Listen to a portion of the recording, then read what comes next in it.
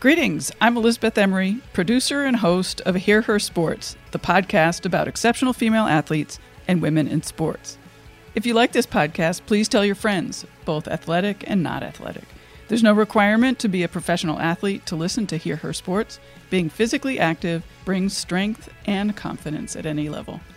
Today, my guest is Elizabeth Streb. She's a choreographer, founder of the Streb Lab for Action Mechanics, known as SLAM, located in Williamsburg, Brooklyn.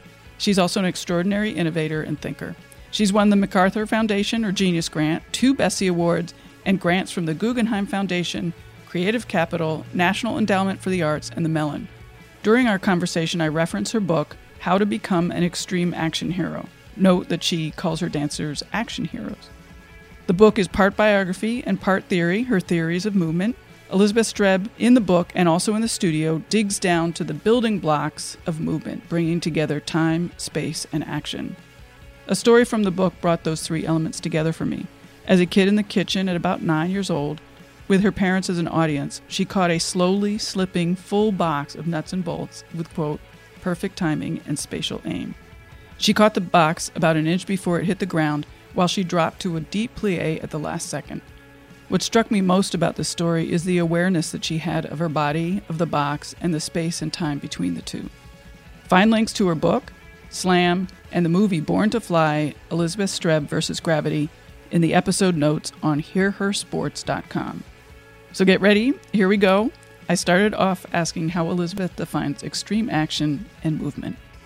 And action, I veer between extreme action and movement, naming it movement, but the difference is, I think, in my analysis, that movement can be almost anything that is disturbed by the wind.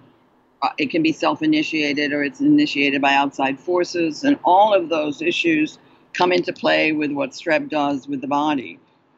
However, extreme action has certain principles, or action has certain principles that define it in a more, I think, specific and rugged way than just calling something movement. I'm not an academic or a scholar or someone who thinks deeply about the critique of movement or dance. I do think deeply about it, but not from that vantage point, looking over the landscape. I sort of I'm the worm's eye view. So I may be right, I may be wrong, and I may not be the one to establish action as a new theatrical form, but I definitely eventually think it will be. Got it. I loved your story in the book about you as a kid catching that box of nuts and bolts. Yes. So I wanted you to talk about that. And also part of that question is that what you're doing with your dancers? Are you sort of shoving them out into this limited space and asking them to figure out their relationship to everything else that's within that space and sort of the time process that you're forcing upon it? I would say yes to that. The latter comment that you made. They are chosen as engineered Trojan gladiator types with brave hearts, and they have ultimate skill, a body that is not encumbered by any chronic problem, because it can't be, and they're very apt at locating their weakest link and addressing that, so nothing stops them from continuing to grow. And that assists their investigation when they enter into, as you mentioned, Elizabeth, they enter into our devices or our design for altering space and its encumbrances, and also altering the forces that they encounter there. And that has to do with our instruments and the design of them, and really attempting to, with the design of these instruments, ever evolving, trying to locate a topography, geography, force field that is not one we've encountered before. And that is their sort of battle cry to figure out, well, what can I do here? And then I observe and try and ask questions, as fundamental as they may be sometimes, but that's the process. It's very heuristic. And I was interested that, like seeing those machines in videos makes it seem sort of like spectacle, but that's really not your point. It's not my point, but my point is to go higher, faster, sooner, harder. So that is the manner in which we feel that this is a theatrical form. We really want to understand what's the iambic pentameter of action? How can I calibrate the rhythm of action, the image of action, moments that happen that that are unpredictable and seem accidental, so that it never ever the audience cannot turn away. So even though I don't say I'm out to make a spectacle, it's a human spectacle in lots of ways. Yes, but it also seems like it's you're trying to flip them around. You're trying to flip their mind around. Absolutely. Confuse them. Yeah.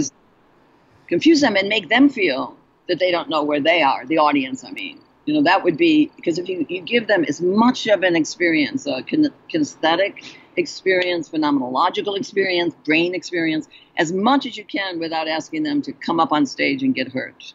It seems so hard to get the audience to actually understand. I mean, like, you have a regular person in your audience and you're asking them to make this huge leap of understanding. Like, how do you sort of put them in the body of your action heroes?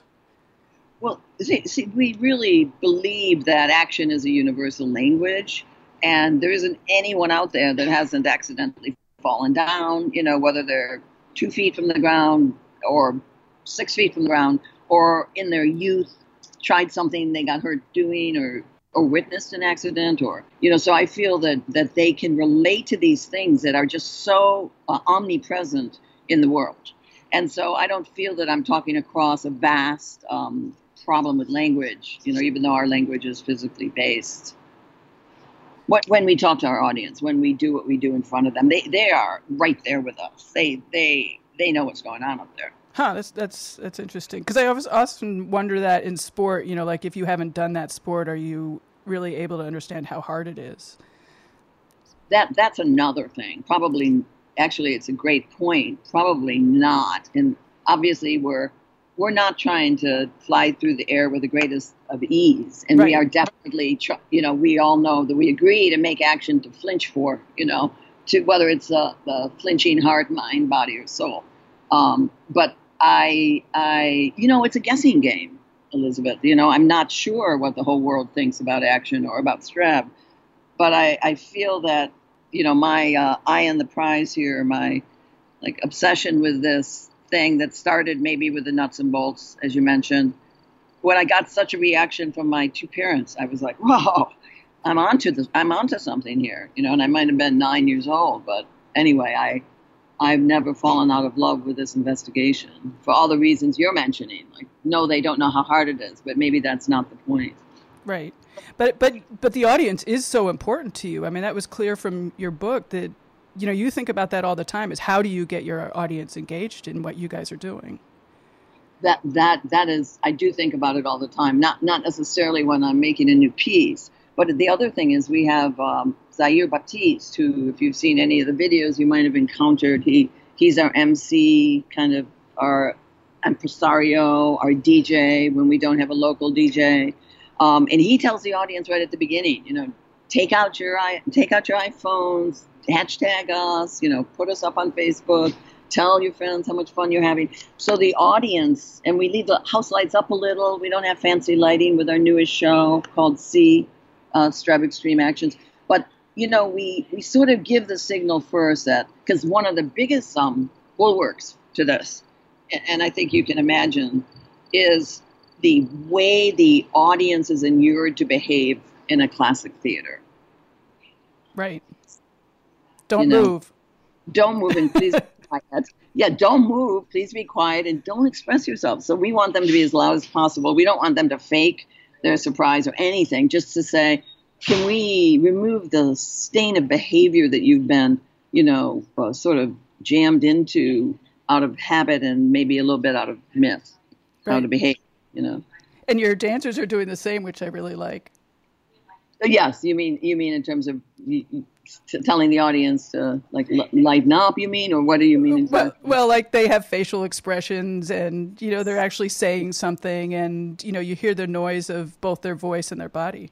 Yes, absolutely. That's pretty much. Quickly, people think maybe they're at a monster truck rally, boxing match, rodeo. Go! Can you do this? And then the joy of it all. I think the joy of it all, hopefully comes across the edge of the stage into the audience. So when you're planning your dances and choreographing them, I don't think that was the right word, but how are you balancing creating real moves and making sure that the dancers are practiced and prepared? So, you're balancing unpredictable, but also like you don't want everybody to not know what they're doing when they get on stage. Of course not. Well, on stage is the last moment of it. Yeah, I'm a pretty hard taskmaster. I do not want to tell my dancers they have to work out or they have to address a weakest link, or I don't want to say, if they're not prepared, then they're not professional dancers that I want in this company. If they don't work out, if we have 2 months off and I come back and I see that they're out of shape, that is not okay. It's not okay. But I'm not going to take them by the hand and say, here's what you do when you're off. No, I'm a monster truck. I'm a monster when it comes to that. I just have no patience. It's not college, Oh, yeah. I mean, but you don't send them out onto the stage in a particular dance with I don't even know how to ask the question, because, the whole point I think I understand is that, they're reacting to real time and to each other and, these, the steel bars moving back and forth. So that has to be real, but they also have to know somewhat what's happening. And so how do you keep it real, but also know what's going to happen? Well, absolutely. And the reason, we have long rehearsal periods, even just to get a piece back in shape. We're back here now. I mean, we're working on opening Bloomberg's new building in London. So we're kind of working on a more public corporate project. But we're also getting back into our show that'll tour in January. And that is that we rehearse so much. We do it so many times and make sure that each person's role is called to their skill set and their capacity. So sorry to ask the question again, but then how do you keep it fresh? Oh, well, I make sure that I cut things. I change orders. I get bored. I get rid of that stuff. I add more people on the trampoline or more people going off, or I cut parts. I go sooner. When you come back to something, you realize we like to remove, Elizabeth, all unnecessary transitions. So I never want the audience to see how we're doing something. I just want it to happen, fly up kind of thing. So we tighten it up constantly, and dances can go from 4 minutes long, 5 minutes long, to 3.5 minutes long over the course of a year. Huh. And not changing anything, just going sooner and faster, higher. So the reason it gets fresh is it's still very scary and it's not easy. It's just still demands every corpuscle of your body, mind, soul to be present at that second of time and space. Right. Can you describe the physical experience of falling and hitting the ground and maybe relate it to, a sport that I would understand? I will admit I tried it a couple times. You tried what? Falling? Falling on the ground. How'd it feel? It felt fine. It was kind of cool. And I did think that, wow, I should get stronger in my upper body. And it made a lot bigger noise than I thought, too. Oh, I was shocked. I mean, if you're in a push-up position and then your body is perfectly straight in itself, you're not curved or arching or anything, and then you just allow yourself to keep your line and let your arms go, and let's say you're only a foot from the floor, right? Maybe foot and 2 inches. It is a massive hit, just right. A foot from the floor. It's pretty exciting, I think. Yeah, but it's one thing that I was struck by was that, impact was very different than pain. Like, it wasn't painful at all, but I definitely noticed impact. Yeah, pain. I mean, this is a Streb cliche at this point, but we don't call it pain. We call it another rather interesting foreign sensation. And that way when people get hurt, they tend to veer away from that, veer away from that sensation of piercing uncomfortability. But if you just realize, oh, I can acclimate to that, and there's really nothing except for an incorrect land that can stop me from going further. I think that's the plan. And the other thing, I just wanted to go back when you say, like, how do you approach this work? And I have this amazing physicist. Her name is Jana Levin, And the book I've read, Mad Men and Turing Machines. She's just amazing. And she said, I think we spend a lot of time finding the thoughts that contradict what we know. And I think that that is our essence. I like to say you try and construct a question that's so unquestionably true you don't think to ask it. And I think that that's where the whole thing begins. That's where the whole thing begins. And the pain thing is a subset of that, of course, because it always stops. People flinch and then they go back from the edge and don't push themselves to create something that no one's ever seen before. Right. It seems to me that the danger is important to what you do, but that's not really it's not like you're looking for danger. It's just a means to get to the results that you want. Or am I misinterpreting? No, you're not misinterpreting at all, actually. I think you're right. It's hard to say, I think my reputation is that sometimes people who don't like Streb, they'll say, oh, she hurts people get hurt in there. That's just, it's been 30 years and that's not the only true thing about what we do. But we do agree to get a little hurt. It's like this whole idea of taking special care of yourself and worrying too much about your body or your future is really antithetical to investigating real movement, real action, and all of the perimeters that you have to break to enter the zone of what a real move might be, and there'll always be danger residing there, always. Right, but the point is to discover movement, not to discover getting hurt. Oh, you are absolutely right with that. That is a truism, that statement. It's just saying there's a point at which you're saying, oh, I want dancers that know they cannot do that yet. Right. I want somebody to do a triple tour horizontally, or a front to back flip, or fall from 30 feet if they haven't fallen from 1 foot, from 10 feet first. Like, I can see that they're not ready to do something, and I do not want them to do it if they're not ready. So it's a many pronged problem that is morphing all the time. And you had asked me just a second ago about what sports do I relate to that remind me of what we're doing, and that I admire them. And, it's not circus. I know that's not a sport, but they never land. There's so many action things like circus or acrobatics in a way. They land on their feet, but they don't land from far up onto their full body.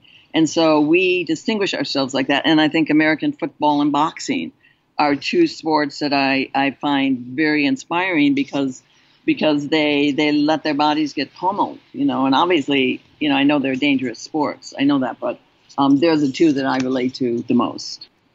All sports there is a danger. I mean, I come from a cycling background, of course, and the number of times that I've hit the ground is, more than right. more than fingers I have. And it's just part of the sport, and you accept it. And, I mean, from what I've read of what's happened at your place, it seems no different to me.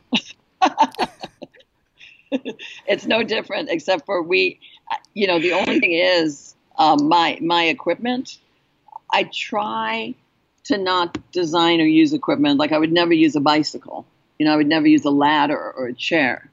But we have a ladder that spins right on a structure. And that sort of defies the normal use of a ladder. And so it becomes not normal, I guess. I really get attracted to the not normal set of efforts that create a magical moment, and it comes from rhythm. And I'm always trying to figure out what's a real unique rhythm of music. And I wish dance would stop using music because they're just cheating, really. Yeah, can you talk a little bit more about rhythm? I'm a little not quite clear on that. Well, and I am definitely not clear on that. But I think that if you are in a subject and you're saying, okay, what's the content? What's a potential content that this particular activity, such as action, movement, can provoke that no other discipline has the capacity to provoke? that would be a query that I think every artist in their discipline has to ask, so that they at least get down to the rubrics of the grammar and the syntax, etc. So you have building blocks that start from scratch, not 20 stories up, away from the fact of the matter.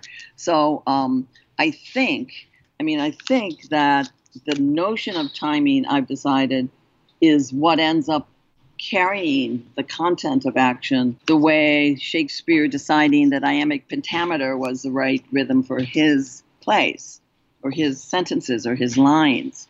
And I'm surprised he only used that. I think maybe I'm not a scholar of Shakespeare, but so I'm looking for that idea in action. And I know that if my dancers wait too long to go, if my dancers change the moment, I mean, you can't control landing, but you control initiating.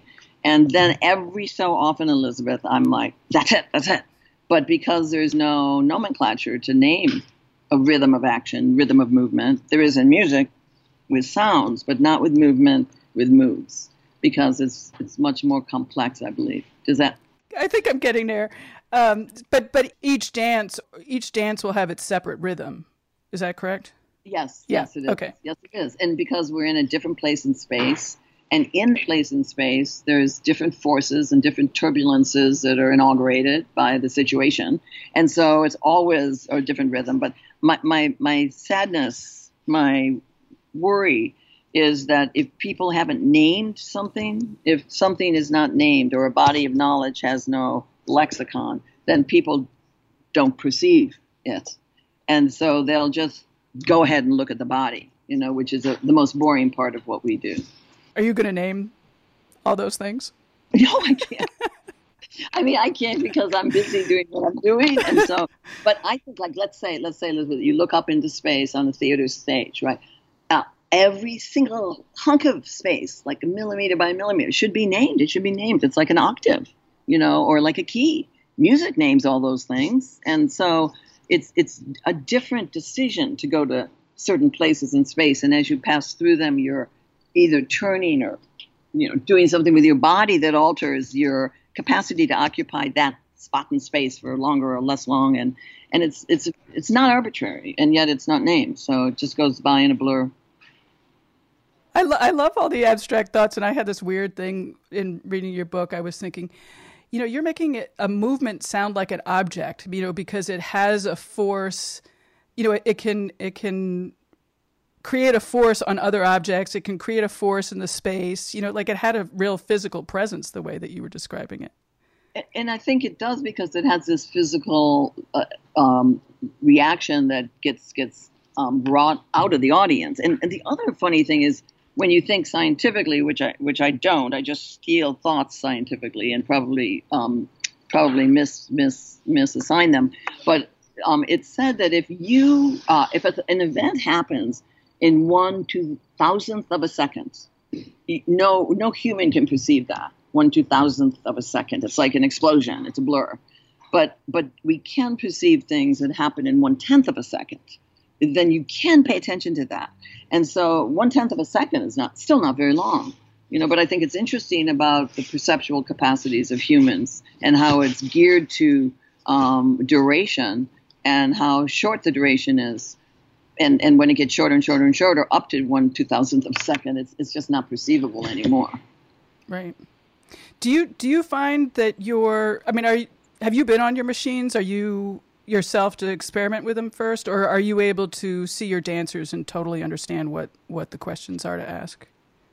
Well, that process right now, I do not know. Not now. At one time, I think I started this in 77, 78. I started this investigation, and then from that till I basically got off the equipment when I was 47. So I was 28 to 47. I was on the equipment. Of course, the equipment has continued to get much more sophisticated, more dangerous, more complex, and I do not. I'm a private dancer at this point. I do not come here at midnight and hop on the ladder. That was my next question.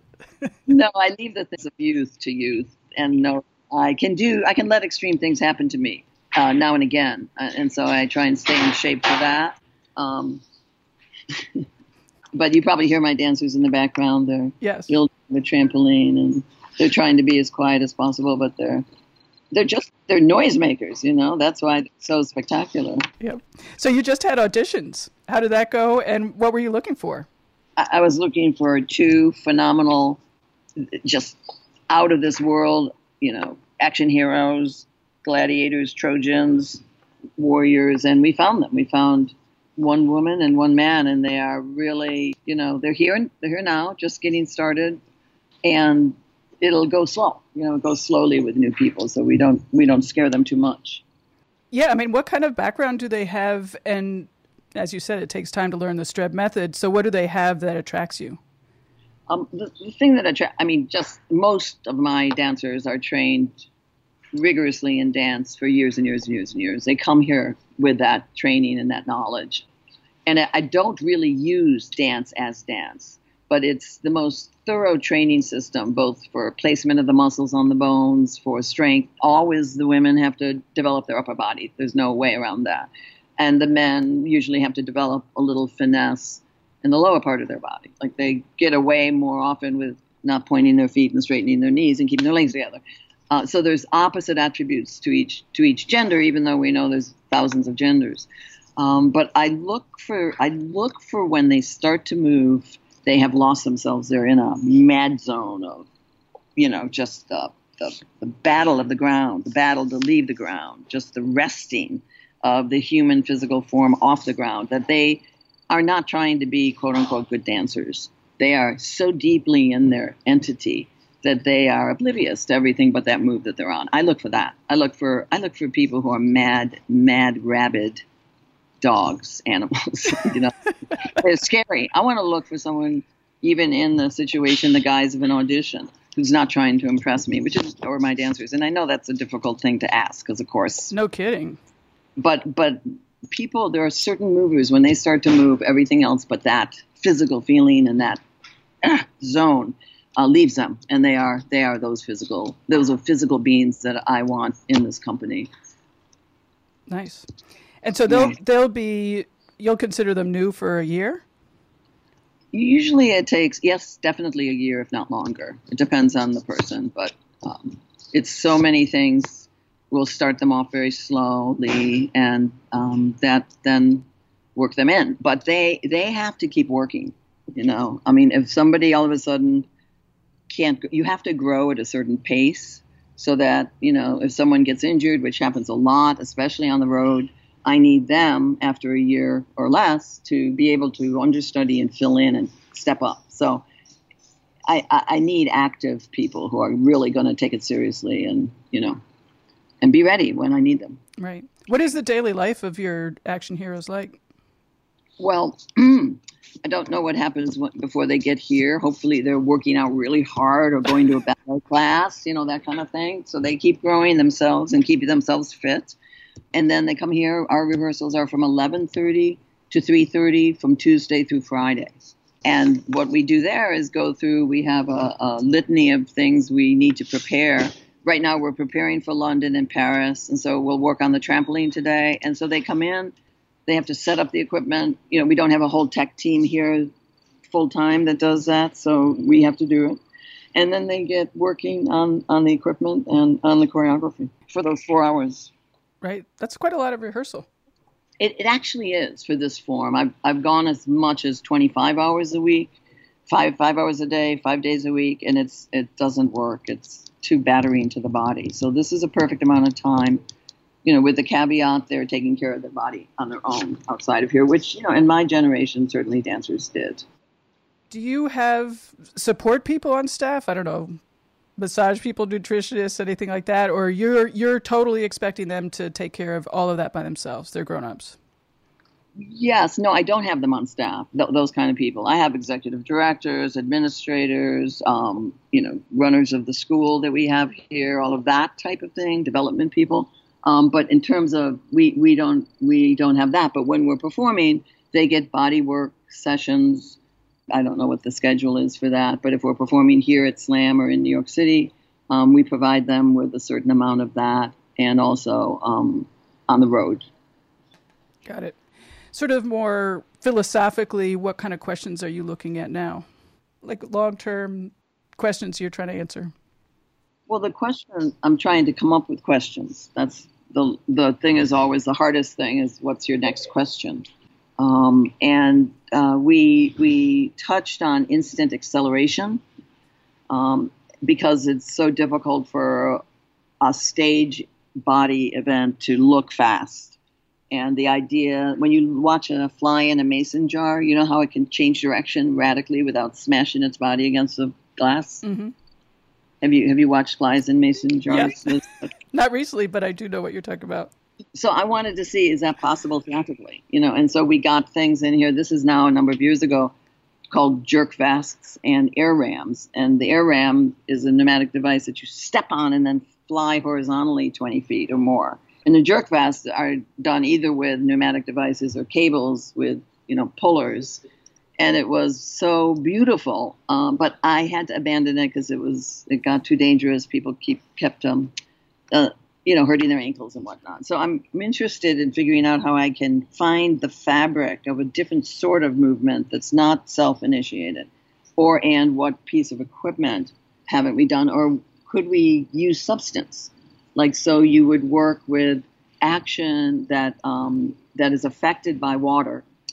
And so your move, you see what action's effect on substance is. Like, what would that be? Cool. That creates terrible mess on stage, and no one liked that. So everything and then the other thing I'm very interested in, and I've made a million drawings of it, but is to have on stage, maybe even it would be an installation, not part of a show, the presence of reflection, a mirror-like thing, a reflection, projection, and shadows and lifetime, sort of all at once, creating a physical, spatial confusion for the audience, trying to unravel what is real and what is pre-recorded and what is live, and is this reflected or projected, or is it a camera angle that's live but from another place on stage? So I'm really fascinated by creating the magic and confusion of what's real, what's not real, but it's all movement. That's cool. I know. It just hasn't. I don't know quite how to design the situation, but I know that's the idea. So that sort of thing. Cool. So one more practical question. I noticed that you have a kid action school. Yes. How long has that been running, and what have you been learning from the kids? We started that actually way back in Philadelphia in 90 or 91 or maybe even 89. And then when I had my Canal Street studio from 77 to 95, we actually had kids action there. And then after 95, we went to a bunch of different garages before Slam, and we would have some version of kids action. So we got here, this kids action program, which is the most robust, started in 2003, and it's been going all this time, so 14 years. And we have now about 650 kids a week and 60 classes for the after-school program and the weekend program. And they go from age 18 months all the way up to adults. And it's it's obsessive. And I've found that over these years, the essence of children and play, because it really is about play. That's what people like to watch. A move that's not too planned, so it takes the juice out of it. But watching the children, I really believe in their magic. I really believe that the dancers have started to perform like children. And what have the kids got out of it? I mean, obviously physical abilities, but I would expect they get a lot more than that. Oh, so much more. I mean, the self-esteem, because we are a personal best situation here at Strab physically.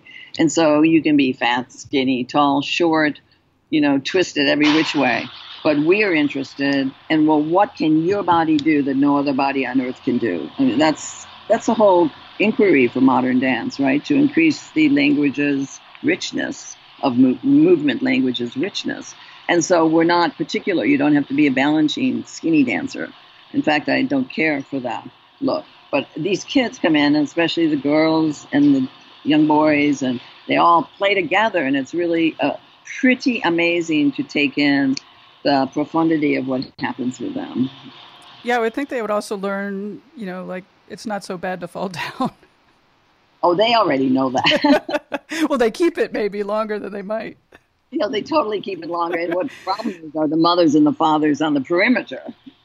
They probably inflict a bit of worry into their kids more than those kids have. Some of them are delicate, but not really. Right. Maybe the parents learn something as well. I think they do, and we also have Elizabeth. We have a flying trapeze here, so the kids' action can be part of that if they are. I think it's 4 years old or 50 pounds, whichever comes first. I'm making that up, but I think that's right. Maybe it's 5 years old. Mm-hmm. They can be in the kids' fly class, so they do all of them at once. It's just really. And my dancers teach the kids. That's the other very powerful, passing the wand of information from the real action heroes in my company to these young, beautiful humans. That's so great. Well, I really appreciate your time. Is there anything you want to say before we wrap up? Well, I have this sort of litany that was called New Rules of Conduct. It's in the book also, How to Become an Extreme Action Hero. But these ideas kind of exploded out of a question that I had because I didn't start dancing until I was 17. And so I noticed all these things that I thought only an idiot savant could notice, and I never voiced them until I felt they were reasonable questions. But can I just go through a few of those? Please. So if they're called New Rules for Conduct, it's also about who's in your audience and watching and feeling and who's participating and all these social questions as well as physical questions. So there's no start times. That's sort of a drag. Like the show starts at 8:00. There's not a lot we can do about that in the world, but I think that's kind of it seems like young kids really rather just walk in and walk out, and not have to be so pushed around by the start and ending times. And then question necessary duration. How long should something be? Noise, keep the noise outside and keep the inside out. So we like noisy environments, and we don't care if the public and strangers come and interrupt us. That's part of our one of our raison d'etres. It's sort of like don't leave the stuff of life at the door. Do whatever you want whenever you can. Have all ages, races, classes. Change use groups rather than the ones you're just so comfortable around. Get uncomfortable. And then the whole Jane Jacobian thing, really. Short blocks, turn often, figure out how to make the sidewalk a public place that everybody gets involved in.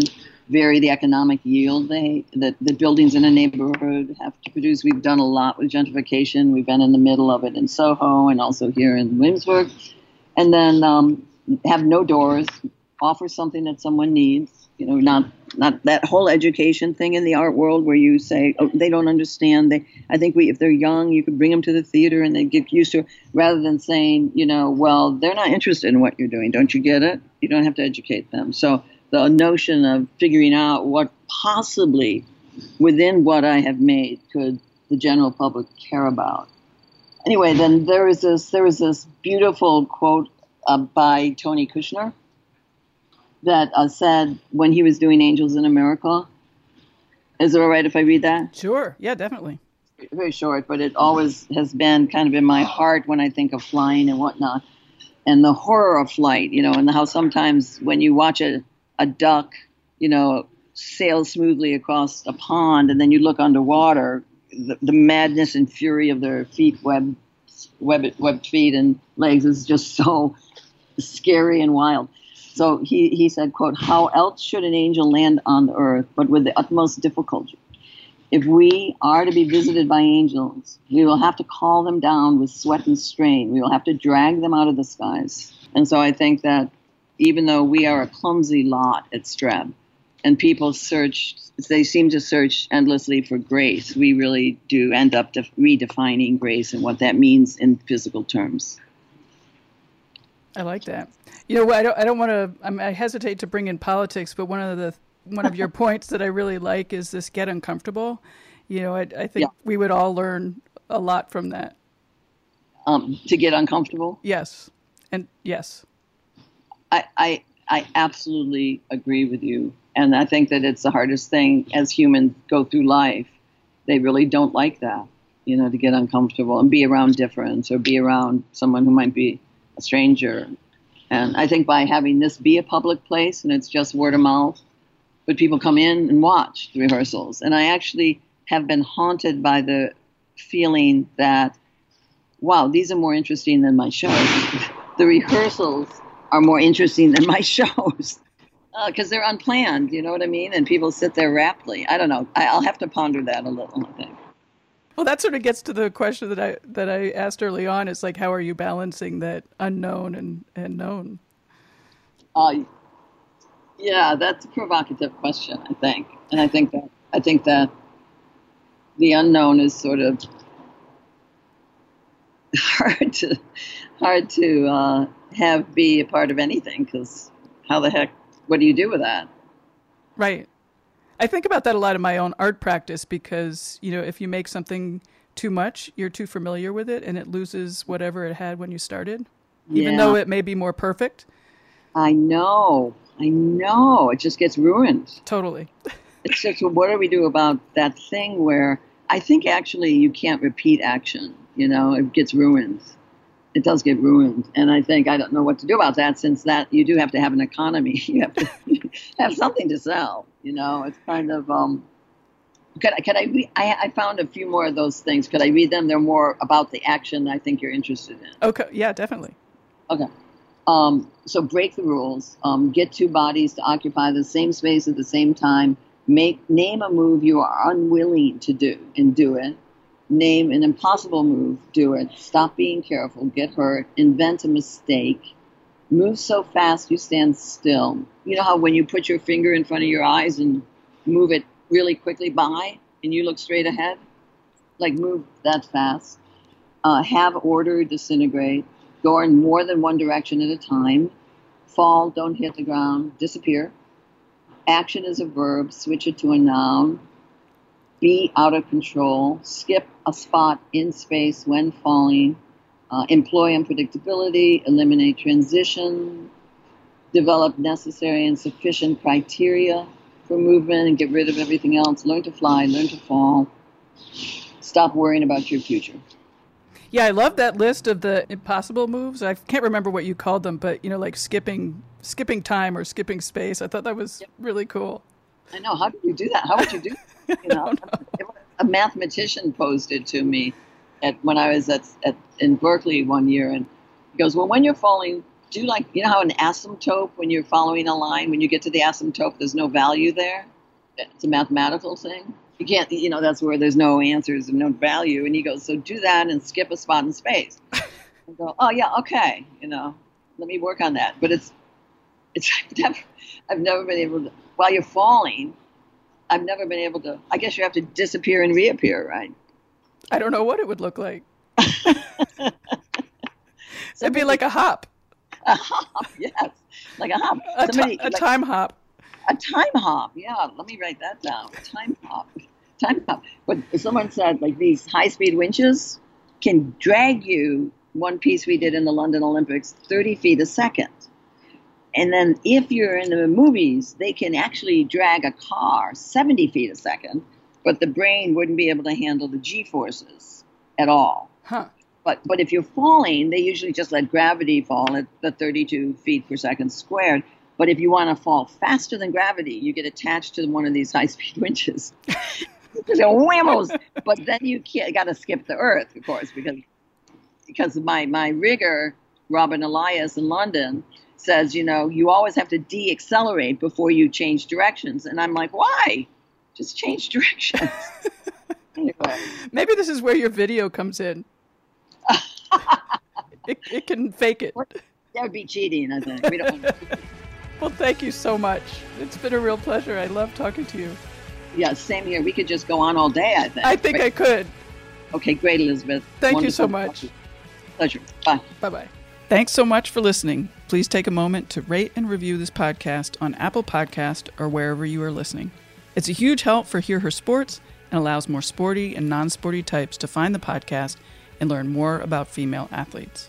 Sign up for the newsletter and get a link to a Spotify playlist of favorite workout songs of some of my guests. And finally, please support the podcast by telling your friends about it, donating, or purchasing a Hear Her Sports notebook. I'll be back in 2 weeks with another episode. Bye-bye.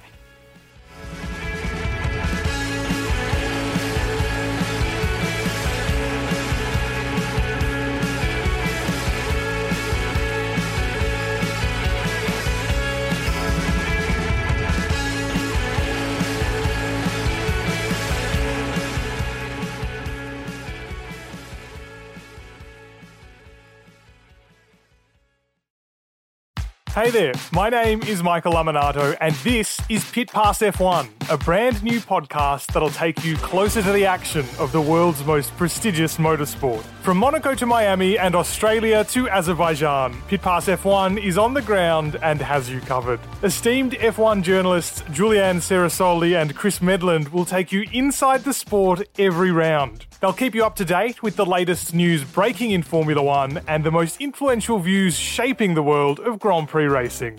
Every Friday, we'll be bringing you a track guide and race preview, and Chris and Ju will be in your feed every morning from Saturday through to Monday to keep you up to date on all the day's action on and off the track. So if you want to be in the know on the latest in Formula One, subscribe wherever you get your favourite podcasts and visit us at evergreenpodcasts.com. Pit Pass F1, a brand new show for Evergreen Podcasts.